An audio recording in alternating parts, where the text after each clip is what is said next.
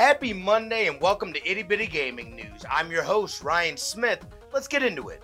Unity's CEO, John Riccitelli, has officially resigned, effective immediately. We know that about a month ago, there was a huge backlash with the change in their fee structures based off installs. So it looks like that backlash is having real-world effect here with the resignation of John. We know that James Whitehurst will be stepping in as the interim CEO until the board finds somebody permanent.